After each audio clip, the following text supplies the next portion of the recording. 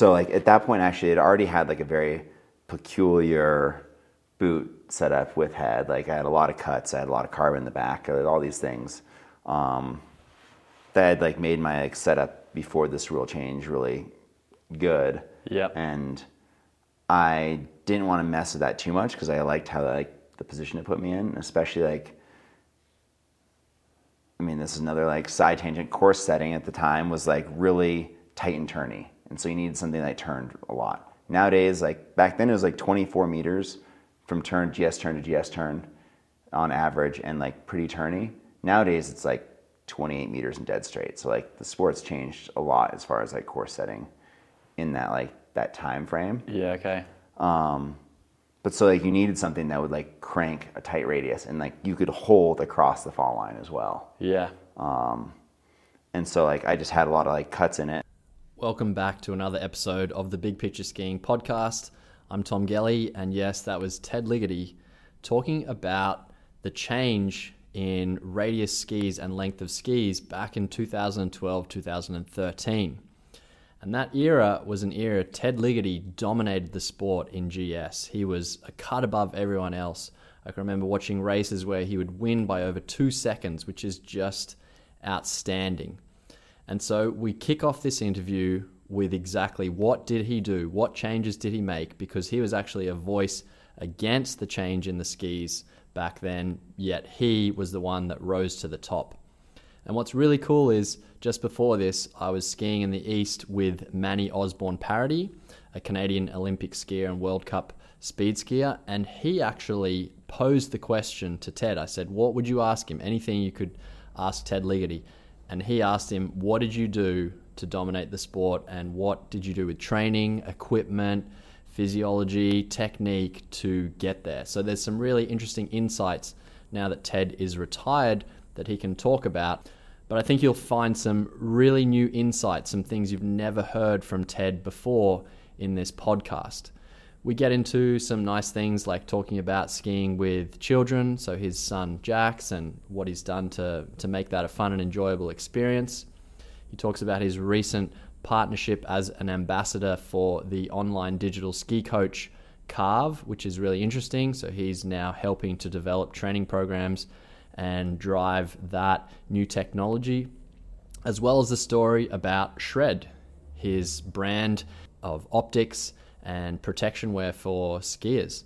So I think there's some really cool stuff to bite into here, to listen from a man who has achieved like such high levels of ski racing and dominance. And if you're a ski nerd, you definitely know who Ted Ligety is and want to listen to every little ounce of information he's got. A final word from me: if you're a skier that loves learning, that loves getting better, loves improving, and you want a resource, I've built something, Big Picture Skiing. I have an app as well where I produce videos, content, all sorts of information that is designed to help you improve and take ownership of your learning and really get to the highest potential of skiing that you can get to. So on there, if you want to check it out, I invite you to visit bigpictureskiing.com. There's a 7-day free trial. You can see what the videos are about. There's just been new content released in the last few days. Lots of great feedback from the subscribers and members already about that. And I'd just like to say a big thank you to those of you that listen to the Big Picture Skiing podcast and all the Big Picture Skiing social media channels. Thank you. I'm really appreciative, and I will continue to bring out more interesting content to help you enjoy and love the sport we all love here, which is skiing. All right, let's get into the podcast. I'm going to kick this off, not with me, but I've been hanging out with Manny Osborne Parody the last few days. Yeah. And I said, what would you ask Ted Ligety if you had to ask me a question? So I'm gonna play his question, and then we'll kick it off there. All right, Ted. So Tom and I have been chatting this week, and he was excited that you're going to be on his podcast and whatnot. And he was saying, "Hey, listen, what kind of question would you ask Ted?" And I knew right away what question I would ask you, because I think it's very cool. I was just wondering, now that you're not racing, I'm sure you can share this, but just how you got the confidence in yourself to change from Rossignol to head, and then when that needed to happen, and then how did you just change your skiing approach and your tactics to getting proficient on the longer ski? You were really, you were a huge voice of reason, but negativity with the longer ski and the longer side cut, and how that maybe was not as advantageous to viewerships and all that stuff. But again, you then were able to like shut that off and go and relearn how to ski on a ski. And essentially you innovated a new style of skiing on how to get around the gates, which is like super cool to me. I have like tons of respect for that, to say, hey, listen, the style of skiing that works now isn't the style of skiing that needs to work in the future. And the payoff was huge. So, kudos to you, my man. Okay. Yeah, there's a lot of pieces to that. So if I can, so the first question, I guess, is like the switch from Rossi to Head, which like when I was on Rossi, I like won the GS title, and the next year I switched to Head. So like I'd done well, but I actually consider that season like a little bit of a failure because I didn't win an Olympic medal in Vancouver. And I mean, honestly, it was like kind of an easy switch because I tested the Head skis. I liked them. I thought they like matched well with my skiing. And like in some senses, like sometimes like switching ski companies, like for a racer, is like kind of like a kick in the butt, a motivator. Like you're like, and it like kind of reinvigorates you. And Head was in a place where they wanted to throw a lot of resources, and like we're like, okay, like you need a new boot, we can make you a new boot. You need a new what? Like they're just like doing all that. And Rossi was in the inverse place where they're like, what you get is what you get right now. We're like in like they're in bunker mode. So I mean that for that sense, that was a easy decision, I think, on my side of things. And then he was getting into like the 2012, 2013 like ski switch. So that came out the year before that. And initially they decided like, so originally like our skis, my like race skis when I won like the title the next year on Head, 2010-11, were like the rule was 27 meters, and the skis just had to be over a 185, which nobody ever skied on a 185 or a 27 meter radius. My skis were like a 29 meter radius, and they're 191s. And initially they first had the rule come out as like 40 meter radius, and like that was a complete joke. And actually like Head was part of that like testing that FIS was mandating. They made a pair of those, and we brought a pair down to New Zealand that year, and like I wish I looked as good as Phil Mayer going down the course. It was a complete joke, and that like made my blood boil and a lot of other people's blood boil when they actually did that. And I think like after they had like tested a couple times, they realized like, okay, this is like a really horrible decision. They took it to 35, which still at that point was like still old school skiing. And like, so I was like pissed, because I think like my personal view on equipment rules is there should be no rules. They're like, we should self-regulate ourselves. Like, I don't want to put a pair of equipment on myself that like maybe I maximize speed, but like I am in a dangerous position, because like for me as an athlete, like my longevity and like ability to be consistent is more important than like maximum speed. So I think like as us athletes, like I want a pair of skis that I can consistently make it to the bottom of the course without like the skis forcing mistakes on me, and that's going to be the fastest but also the safest way. So like leave it to me to regulate myself.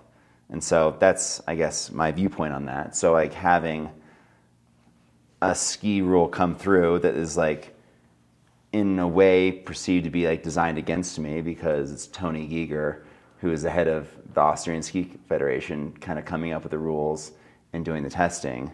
And then like none of the athletes had any input. Like that just pissed me off on a fundamental level, and I thought that it was going to be bad for the sport. I didn't think it was going to change any injuries, which is really the impetus for doing it. Like the reason there's injuries in skiing is that you have a 2 meter long lever arm attached to your foot. Like, yeah, there's no way around that. Like whether you make it straight or side cut, like it's still 2 meter long lever arm, attached to your leg that you don't want coming off in high G situations. So therefore it doesn't come off always when you fall. And so that's really, I guess, the core issue of like safety there. So I didn't think like side cut really had anything to do with it.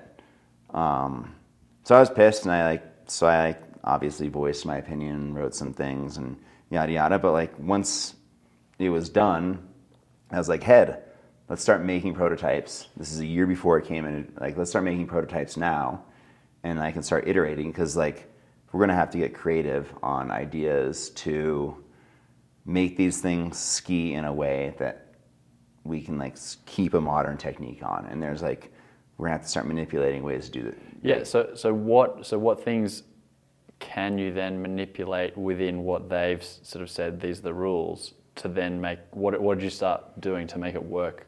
I mean, first just like started iterations of like what the current ski was within the confines. And then like the first big thing that like nobody else was doing at that time was we just basically made, like, we took an idea out of like the powder skis and made a reverse camber tip. And like, I don't think anybody else, like Head didn't actually make that in the factory. We would just like go and then bend it after it came out. And so that just like made the front of the ski like hook in. Yep. So that was like one piece. Within Head, we made like, so in reading the rules, like where they measure the side cut, we made like a fishtail ski. So like instead of being a 195, like if you were to truly do the side cut, instead of being a 195, it would have been like a 192. And then the side cut would kind of like the tail of the ski was really narrow. And so where they measure would be narrower. And so you'd manipulate the side cut. Right. And 2 weeks before it sold, and that was like my fastest ski, was that rule became illegal because they like saw that was like happening. And so then we had to go back to like the second best pair of skis at that point, which like obviously was like working well for me at that point. And then another piece is like we made the boots way softer also. Really? Because like you just knew you need to like hyper flex everything in order to like be able to pull the radius. And you need to like have the boot soft enough that you could like hold that position, like not have like the boot rebound you out of it. Yeah. So you could like hold that position longer to be able to like keep the turn shape going to actually pull the ski around. Yeah. So the boot thing, like I've listened to some podcasts where Bodie talks about boots, and he seems to be really into like, you know, like the direction it flexes and how that affects like the radius of the ski, or you flexing it affects how the ski turns. So did Head give you the opportunity to, with the boot thing, did you have some influence over, I want the boot to kind of work this way? And if so, can you help me understand how that works? I think I sort of get it, but I'm trying to get my head around, like, so when your ankle flexes and it's on edge, like why would it be flexing one way and make it turn harder versus less?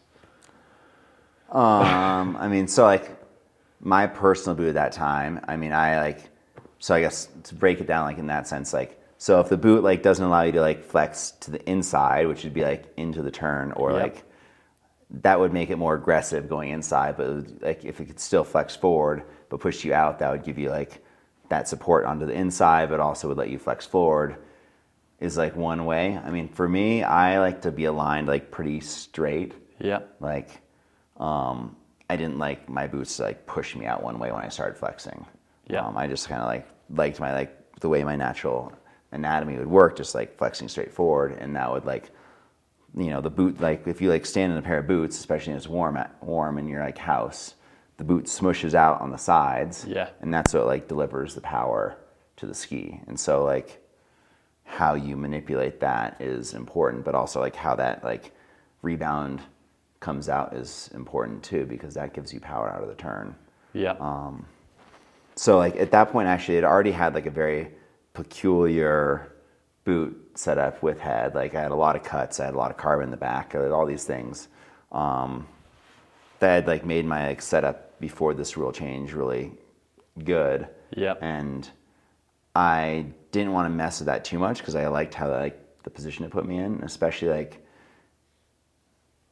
I mean, this is another like side tangent. Course setting at the time was like really tight and turny, and so you needed something that turned a lot. Nowadays, like back then, it was like 24 meters from GS turn to GS turn on average, and like pretty turny.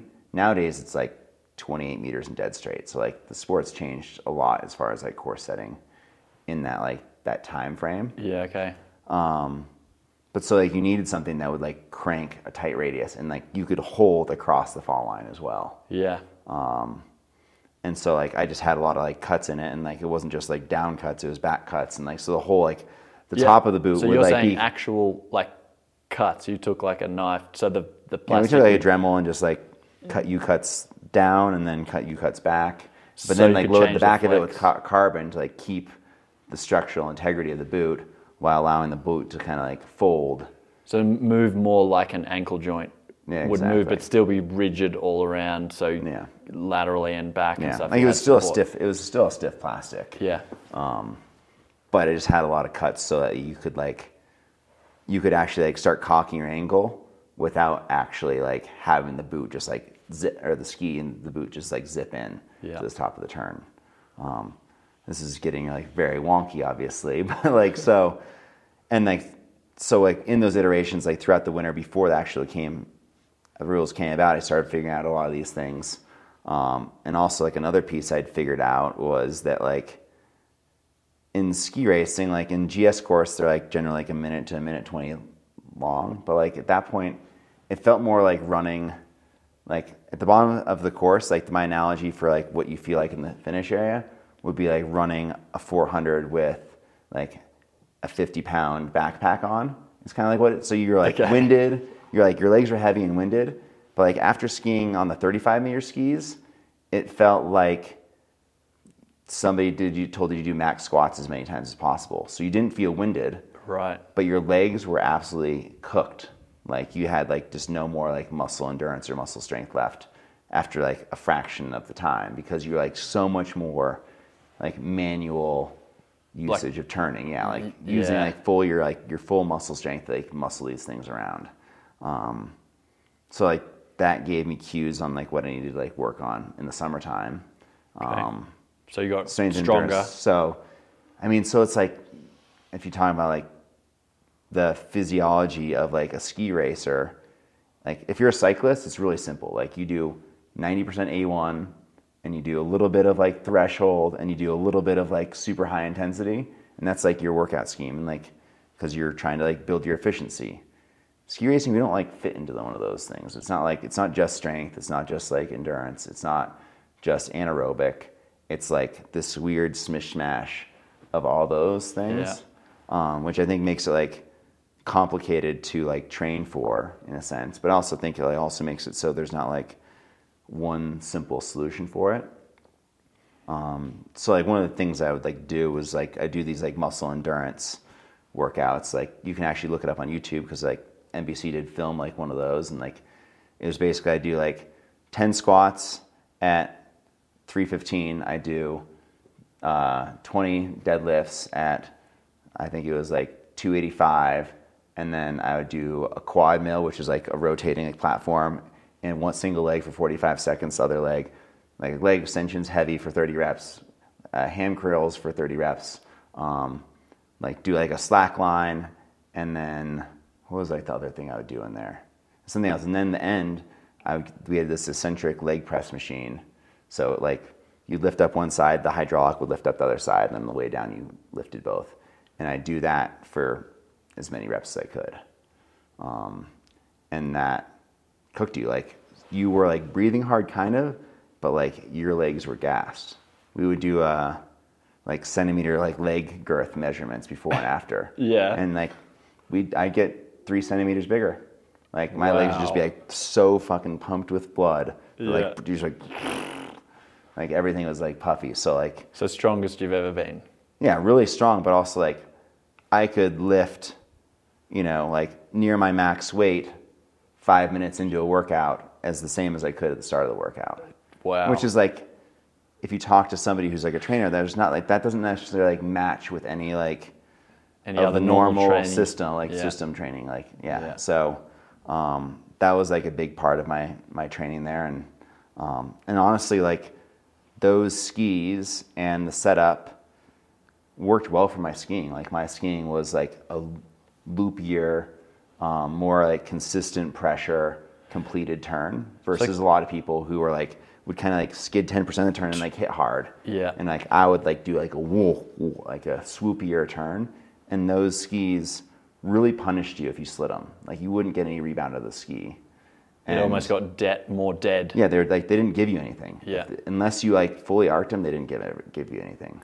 And so like every single turn, if you like obviously in World Cup you can't arc every turn, but if you can just arc 10% more of those turns and swoopier, and getting the rebound, made all the difference. So it matched my technique better too. So yeah, you actually so if I'm following along here, right? Boots. Getting the boots sort of right and allowing a bit more flex and not too like reboundy. Changing the skis, physical stuff, but your technique you didn't really change that much. Is that right? In a way, like I could just like amplify my strengths to it. So that was your strength, because we're talking with like Manny, he was saying that like he's an excellent glider. Yeah. Like in all the gliding sections, he was saying like he was always faster, not on the other bits.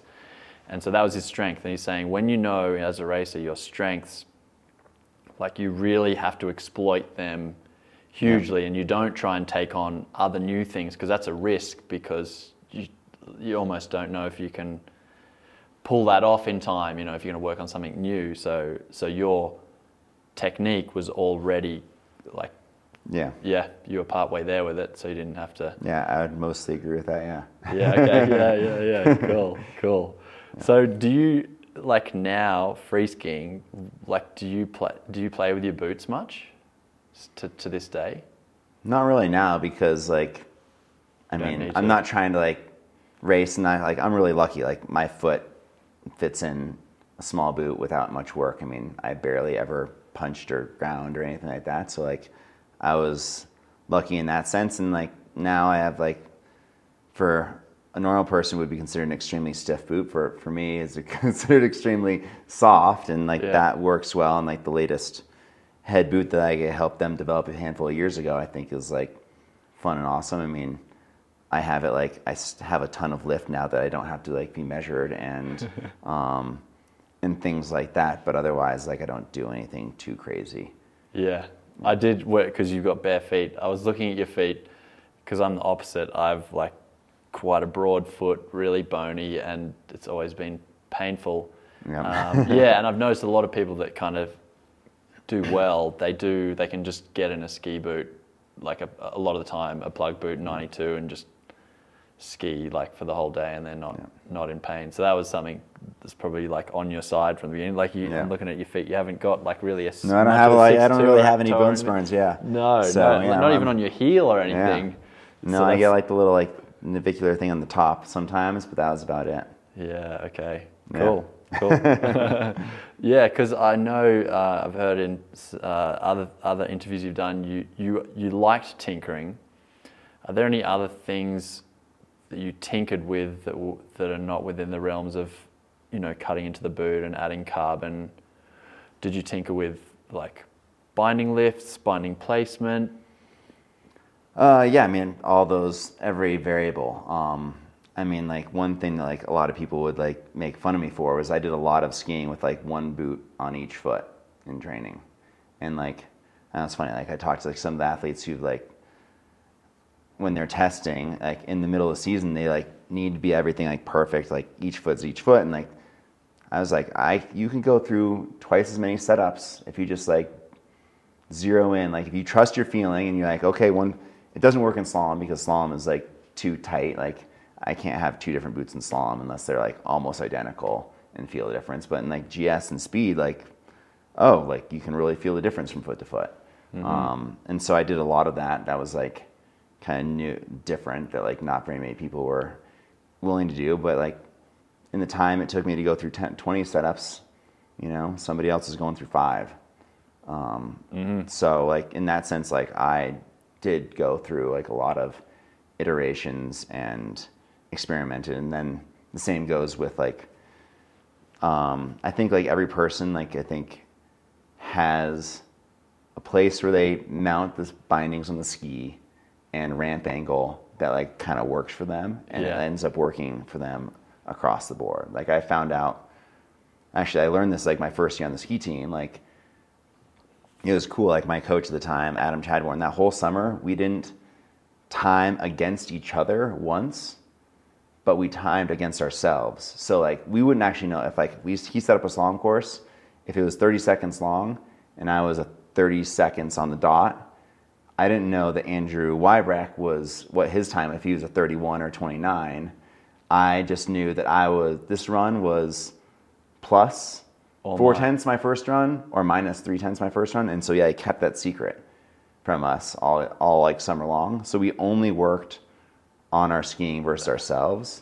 And then like, so within that, we tinkered a lot because you weren't under like the competitive constraints of like, oh, I got to beat Andrew today. Cause like, I want to like, cause I'm competitive, like that's just the nature of it. Yeah. Like, oh, I need to like, I can go play with all these things. And so like that year I figured out like, I always like my skis mounted, 2 centimeters behind the recommended. And I always like kind of like my toe between, kind of dependent on the skis or what was happening, 2 to 4 millimeters down on the toe. And that was. You mean like?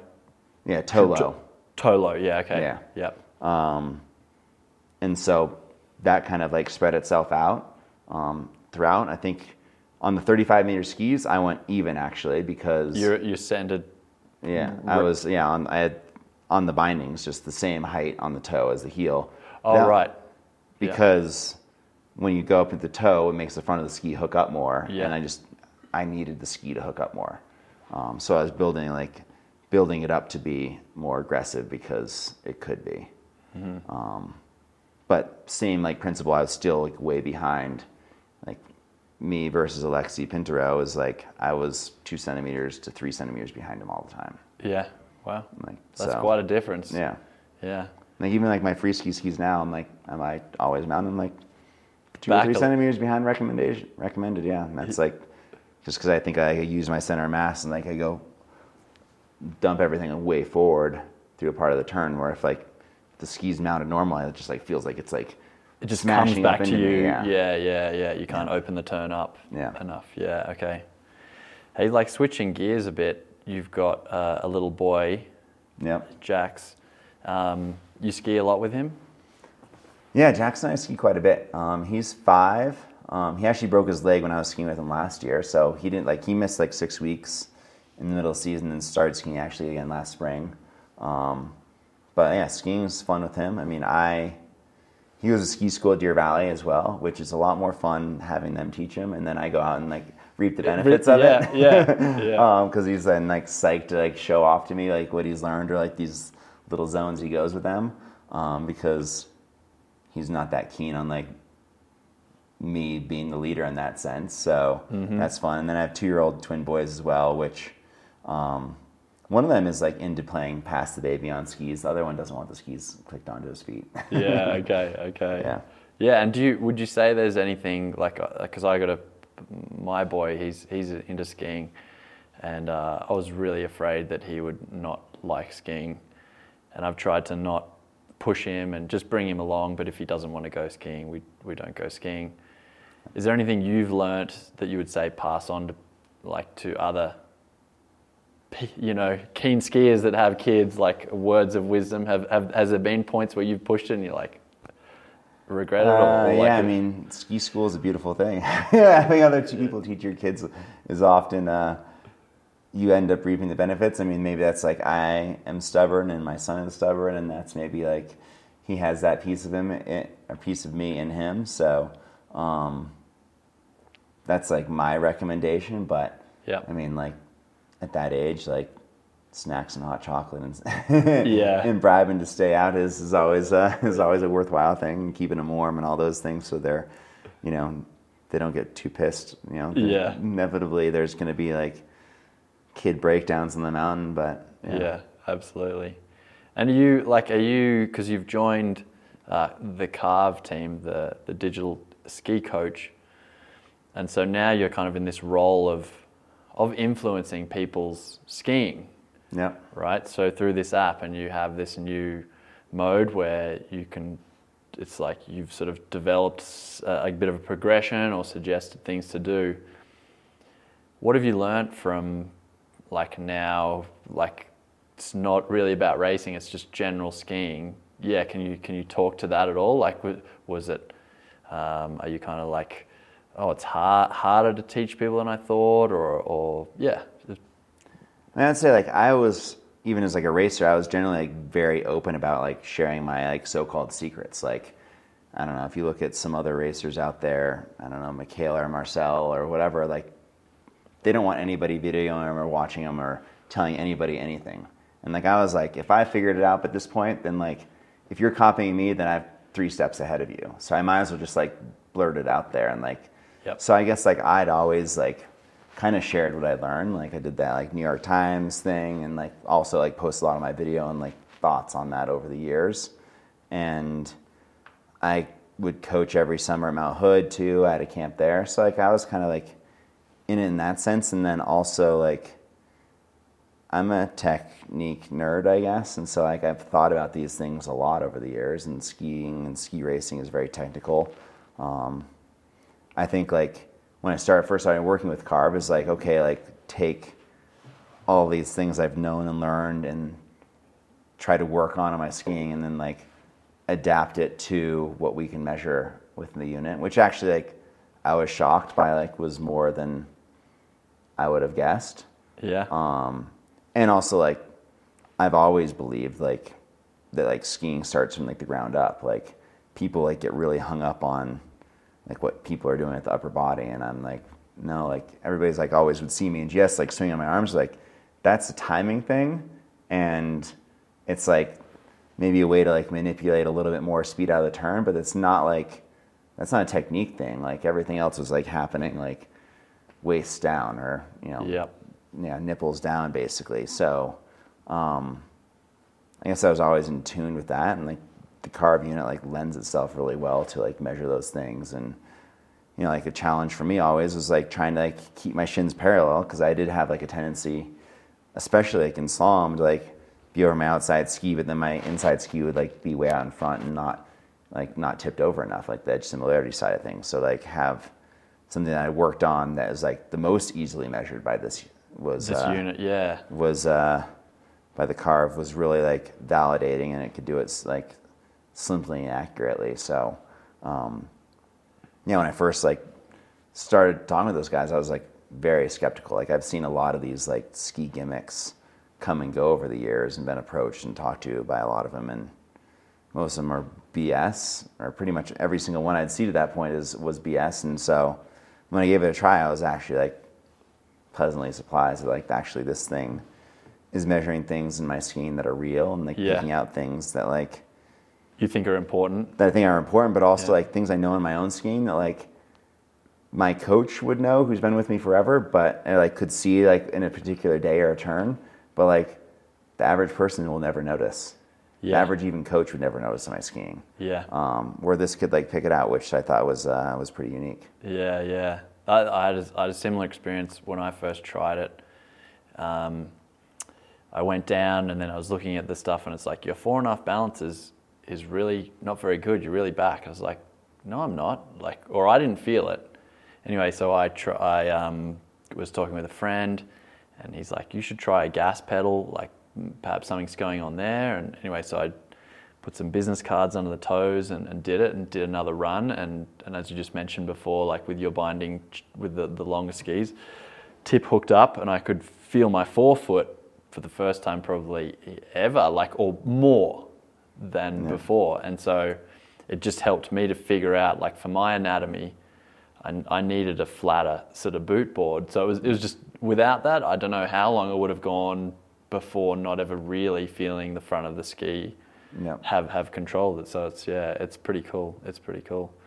So how did the Carve camp go? That was just on recently? Yeah, I just did a camp with Deer Valley, and we used the Carve as kind of to augment and use it as a tool. And also, like, because I have the program within Carve, like, it's kind of like a way to, within the camp, we like worked on like the same things that we work on within like the actual app in my like TED mode or Train Olympian, whatever you want to call it. So like it was cool to be able to like use what we like can learn about somebody skiing within Carve and coach them like on the hill personally, but also like it gives them like a path to like keep getting better, because like 3-day camp, like there's only so much you can really do. Like you can change somebody's skiing and give them a lot of ideas, but this like they can then go measure the ideas, and then with like, because I have a program in there, like they can also kind of follow the same kind of criteria. Yeah. So that was fun. And everybody's really psyched on it, and I think, you know, like a lot of people like skiing did actually make a big jump. Yeah, cool. So it was fun in that regard. Yeah. Yeah, nice. If you're serious about stepping up your skiing skills, listen up. I've been working closely with the Carve team for over 4 years, and they've just unveiled a groundbreaking feature, Active Coaching Mode. And here's the lowdown. Launch it at the top of your run and go through a quick calibration with 10 turns, and it sets a baseline just below your current skill level. From there, every turn is a challenge, adapting on the fly to your skill, terrain, and conditions. No fluff, just a gamified experience pushing you to ski better every turn. It does this by using a super thin insole lined with small pressure sensors and motion detectors. It's like having a personal coach analyzing your every move. And here's the sweet part. If you hit a hot streak with excellent form and you're in for double or triple points, it's addictive, rewarding. Like I said, it's a very gamified experience, and it transforms every run into a step towards better skiing. If you're intrigued, and you should be, check out Carve and dive into Active Coaching Mode. Just Google Get Carve to find out more, and as a bonus, enter code GELLY15 to take 15% off. It's amazing. I've heard from the Carve team that now nearly over a third of the users are using Active Coaching Mode when they go out and ski with it. So why not give it a try yourself? And like totally different topic, but you when did you start your goggle and protection company? Was that was while you were still? Yeah. So, and was that your idea, or did someone approach you? Like, how did that all start? I mean, so like originally, like I was my first year on the ski team. I was at a FIS race in Italy, and this guy in the race had these like carbon fiber shin guards that looked really cool. And at the time, like all the shin guards were just, you know, like cheap plastic looking things. And a teammate and I just like, hey, like where'd you get those things? What are those? He's like, oh, I made them in my garage. And he was like an engineer working for a carbon fiber company, and just made these like cool shin guards in his garage. And we're like, hey, can you make us some? He's like, yeah. And so that's how I originally met Carlo, who's my partner in Shred. And so he started like prototyping protective gear, like carbon fiber shin guards, and then like carbon fiber arm guards, which they're like the first actual arm guards like worn outside of the suit.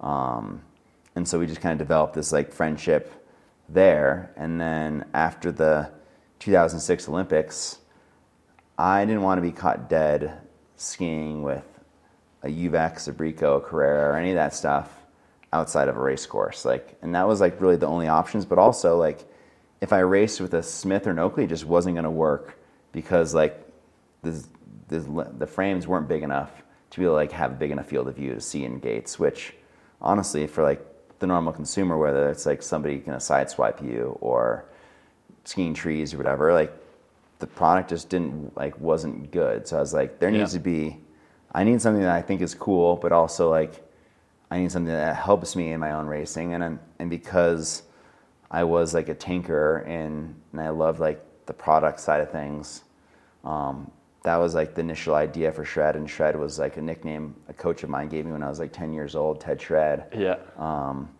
And so Carlo was actually out in Park City staying at my house on a mountain bike ride, and I was telling you about this. He's like, actually, I know where a goggling manufacturer is. Let's go see if like they can make something for us or what they have and what we can do. And then 6 months later, we started it and started pumping product out. And what year was that? That was like late fall or late November 2006, and then early in 2007 when we first started selling them. Okay. And so yeah, we've come a long ways. I mean, nowadays, like he ended up going to like MIT for business school, and so we work with MIT Sports Lab for a lot of like our projects, like our lens technology, and like so for being like one of the only, or probably like the only innovative like independent company out there, like having, you know, patents and technologies that like not even the biggest companies out there have or can perform is pretty cool to be like on that cutting edge. And I mean, we always like think of it like, okay, like I want to solve a problem that like I had or like better my performance. Like, I don't know, like example would be like flat light. Like in racing, like you're skiing in flat light and then the sun pokes out, that's like 2 seconds. So if you can like create a lens that is a little bit better in flat light, instantly like you can shave a half second off your time. So that's like a big thing we worked out. Like now we've worked with MIT for a few years and creating like our latest lenses that like can you kind of speak into maybe simple language how that's like what things factor into that? It's lens tint and like polarized filters. So like what they do. Can you make it better than the human eye? You can help the human eye see. Yeah, because you can add. So like there's always so we have like a polarizing filter. So like there's always, but if you do full polarized, you don't catch all like the glare. So you need some glare off the snow because snow is reflective. Yeah. Even when it's like full white out, you need to like filter out a little bit of that because then you can like pick up a little bit of the shadows and definition, and then the right tint can actually like bring out some of that that contrast as well. And the way we do that is like in a light room where we like have snow simulated and simulate flat light. Yeah. And then we do like human and AI testing, and then we map it out. And then that way we can like do hundreds of iterations really, really fast. Yeah, wow. And yeah, that's how we like came out with our latest contrast boosting lens 2.0. That's like wild. So to give you an example on that, like athletes don't generally like switching equipment up, especially like something like goggles in the middle of the season. And we launched that right before the Olympics, and 90% of the Olympics was full sun, so it didn't really matter. Yeah. And the guys used it. But then on the men's GS day, it was nasty, like snowed a ton. And one of our athletes, Mathieu Favre, he was, getting 5th to 20th every race. And like, it was nasty out, and he got 3rd, and he used that lens when normally he was not like somebody who would have just switched up on a race day. Yeah. And he did and had his best race of the year. And a couple of our athletes in that race also like had the best days of their year. Yeah, wow. And not to like credit that all, sure, but like that yeah. definitely like I think had, a slight play in that. The small percentages all add up. So right? yeah, that's like, we always like try to like not think about like the marketing gimmick, but like actually like what's going to help the best person in the world. But my wife like is not going to go skiing when it's flat light. She is in the lodge. Yeah. She's not keen to go out there, and so if that keeps her out in the slopes, then it's a win and it helps anybody. So can she rip a turn? She's a good skier. She grew up like playing soccer and then skied for fun here and there, and then she was a snowboarder when I first met her, and now she's a skier again. So I don't coach her. I don't think she'd appreciate that, but she can ski anywhere, and she skis fast. She skis faster than I'm really comfortable with, I guess, a lot of the time.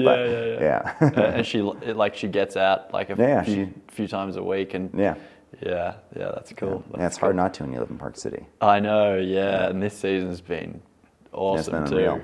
Yeah. So is your season now? What does it sort of look like? Do you get to still spend a lot of time at home, or are you off around different places a lot? Versus when I was racing, I'm home a ton more, obviously. And this year, around quite a bit. I still like have to travel a little bit here and there for either business shred or like some various like stuff with sponsors or whatnot. So still some travel, but not anything too crazy. Like it's generally like 5-day trips versus before it was weeks and months trips. Yeah, cool. Yeah. Hey, so I've got like maybe two more questions, but I've asked a lot of people, like racers, what their favorite drills were, like effective drills, like, and probably thinking like more back when you were developing like as a junior, like Schlopy was like one ski, and I don't know if you know Jimmy Krupka. Yeah, he was like, one ski for sure, and like that up and over drill, and so do you have some like like 1 or 2 drills you thought really were influential in helping you like really get like foundational technique, not like what, arcing the turn, but just like good solid ski technique? Yeah. So I actually have like really strong opinions on drills. Like, yeah, I find it really annoying when people are doing drills and they're not on an arc. So like for me, I hated drills growing up. And if it wasn't a drill that wasn't arcing, I thought it was pointless. Because like if you're doing a drill, you need to see what it actually influences in the arc. And so like I see on the World Cup, like all these guys have these little drill rituals and they're just like sliding these turns and doing these weird arm movements. It's like, you don't even know how that's influencing your ski. Like do it on an arc and then you know how it's influencing the ski. So that's like one piece on drills. So drill I do love is like one ski skiing. Like I do love that. Trying to especially arc on like a flatter terrain. And not only for just like the ability to like have the balance and like switch the edge, but also it just like helps you get the feeling of like locking your hip in, and also like strengthens like glute med and glute and all those areas that like, so I think that's like a great fitness drill, but also like a drill in general. Another one I like is like javelin turns, also like on kind of flat where you can arc. So that also does the same thing, like feels like you lock your hip in. Yeah, that like that what you say there, that lock the hip in thing. I know what you mean. Yeah. And would you probably say that the people that came on your camp, like you would have really loved to just been able to have like an injection needle that just gave them that feeling, because a lot of them don't have. It's like, I mean, it's just like staying strong over your outside foot in like a manner that like you're stable in, like a lot of people will like try to push the outside ski out to like get around, or doing all these motions. It's just like, it's really just like resisting the force and like doing, one ski or javelins. Like, why do you think the javelin? Why do you reckon the javelin? Because so if people don't. Because I like how like it like bringing the tip over actually like brings you like, it twists your hips just enough that you're actually like loaded even better over the outside ski. So it kind of teaches the part where you've got to like have this little rotation. Yeah, just like a slight like counterbalance of it, like not force. much, right? But just and so you get that feeling from that from that drill. But I like your. And then like on flats, like railroad tracks, like just trying to keep like the shins perfectly parallel, and whether you like reach down and your like inside hand, your inside knee, trying to push your knee against the hand is a good one. But yeah, like overall, like. I mean, there's some other more drills that I like, but generally, like, I'm not a big drill fan. Yeah. So like you said, when you were in the sort of development stages, you would get annoyed, like, oh god, the coach like wedge turns. Like, why am I doing wedge turns right now? Like, why do you want me to slide a turn? Yeah. Like, I'm trying to learn how to arc here, and I want to feel like what manipulating my body feels like on an arc. Not just like smashing through the boot on a slid ski. Yeah. It was funny, like, because Manny, after he broke his leg, we were talking. He went and did. After it's like, what am I going to do? And he did his levels in Canada in ski instructing, and like he found it really difficult. I mean, relatively speaking, he was like this is like the first time I slid a turn in like 10 years. Yeah. And like he's being made to do all that. But I get your point about like if what you're trying to do is really be fast on an arc, like do everything that makes just that. So yeah, cool, awesome. Well, thanks for your time, Ted. Yeah, really appreciate your insights and sharing your knowledge with us. Yeah, thank you. No problem. Awesome. Sweet. That's it. Cool. Thank you. Easy.